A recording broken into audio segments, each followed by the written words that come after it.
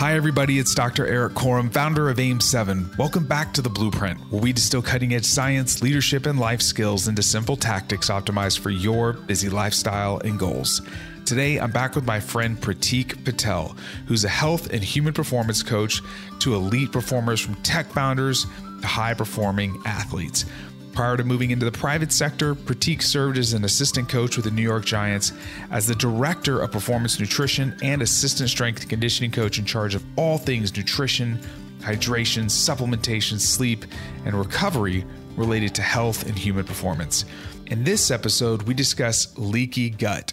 Pratik explains what it is, how it happens, and what you can do about it through simple diet changes and how you adapt to stress. So let's get right to the conversation. So let's lean in and learn from the best. Pratik, what is leaky gut? Is this a real thing? I've heard about it. Like, what exactly is this? Yeah, so it's definitely one of those more frequent buzzwords or terms you hear a lot. And I think it's funny because you have people in the medical community that go on both sides of the equation. Those that are more like naturopathic, more functional medicine type are very much in line with, diagnosing leaky gut. Those that sometimes have a little bit of a traditional medical background might say this thing doesn't exist. But I think the underlying cause is what's affecting the intestinal permeability in our gut, and our ability to make sure that we're digesting the right foods and we're not letting things through to get to the bloodstream that are negatively going to affect us. So the intestinal permeability, if you're a healthy person, it's going to make sure that it blocks and prevents pathogens and molds and all these other things that we might be exposed to. And we're exposed to a lot more than we ever have in the history of man, to make sure it doesn't cross that epithelial border and get into the circulation to where it's going to be affecting in our bloodstream and affecting our organs and accumulating to make us sick. But if we're super stressed, we're not eating very well, we eat poorly, we take a lot of medications, alcohol, drugs, that's going to affect intestinal permeability to where it can't ward off what these pathogens and what these molds and mycotoxins and things that potentially would be blocked and not allowed through inside. So when we talk about leaky gut, you might just say somebody has some issues or there is an underlying cause to where they just don't have that appropriate strength and resolve of intestinal permeability because there's something affecting them, and you want to get down to the nitty-gritty and figure out what that root cause is, because it can potentially over time cause issues. Now, it could happen. Something adverse can happen acutely, but then there might be something you might not be aware of. And over time, health status of somebody just ends up deteriorating because something was let through or something passed through and they never really got that checked. So it's this interesting interplay between our environment, our health, our digestion, our intestines, the health of the gut, and what does it actually mean if, somebody does present with some of these symptoms that could potentially negatively affect them. So essentially what's happening is during the digestive process, you have a compromised digestive system, the intestinal lining and the permeability is not the way it should be. Something, not the actual chunks of food maybe, or potentially, but even like specific types of proteins or whatever are getting out into the bloodstream and causing havoc. Is that basically it? Like it's causing inflammation? Stuff's Yes. Getting out. So what are the signs or symptoms of potentially having a leaky gut?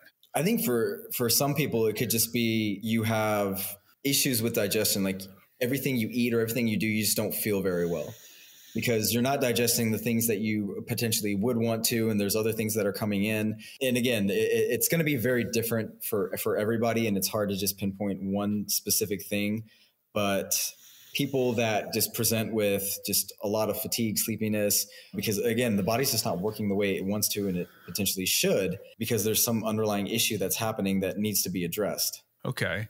If you think you have this, what should you do? Good question. And again, it goes to the point where some people in the medical community say you can't really give a diagnosis for it. Some say there are specific tests that can kind of look at it.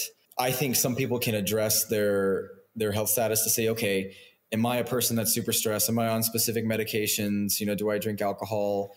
What does, my circadian health look like?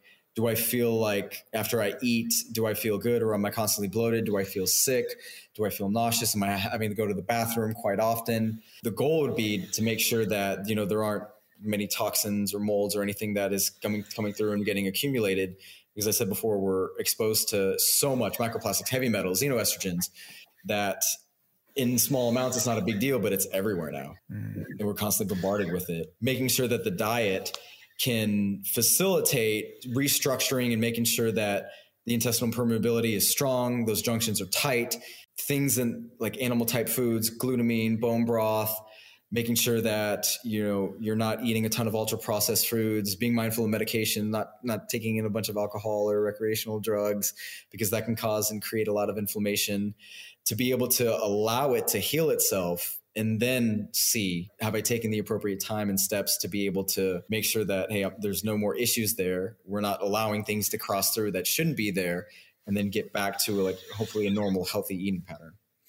So you touched on one there really quickly, glutamine. I've heard many times people talk about like, hey, if you got leaky gut, you should increase glutamine supplementation. What does glutamine have to do with the gut? Yeah, so glutamine is probably the most abundant amino acid in the body.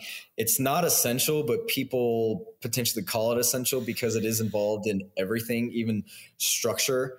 So there are studies that do look at, the consumption of glutamine through foods or through supplementation, and does it have a positive response in helping heal or keep the intestinal junction nice and tight, and it is pushing that direction. So it's probably why a lot of people recommend cutting back on the ultra processed foods, eating more animal based foods, consuming bone broth, because these are sources of these conditionally essential amino acids, especially in the form of glutamine.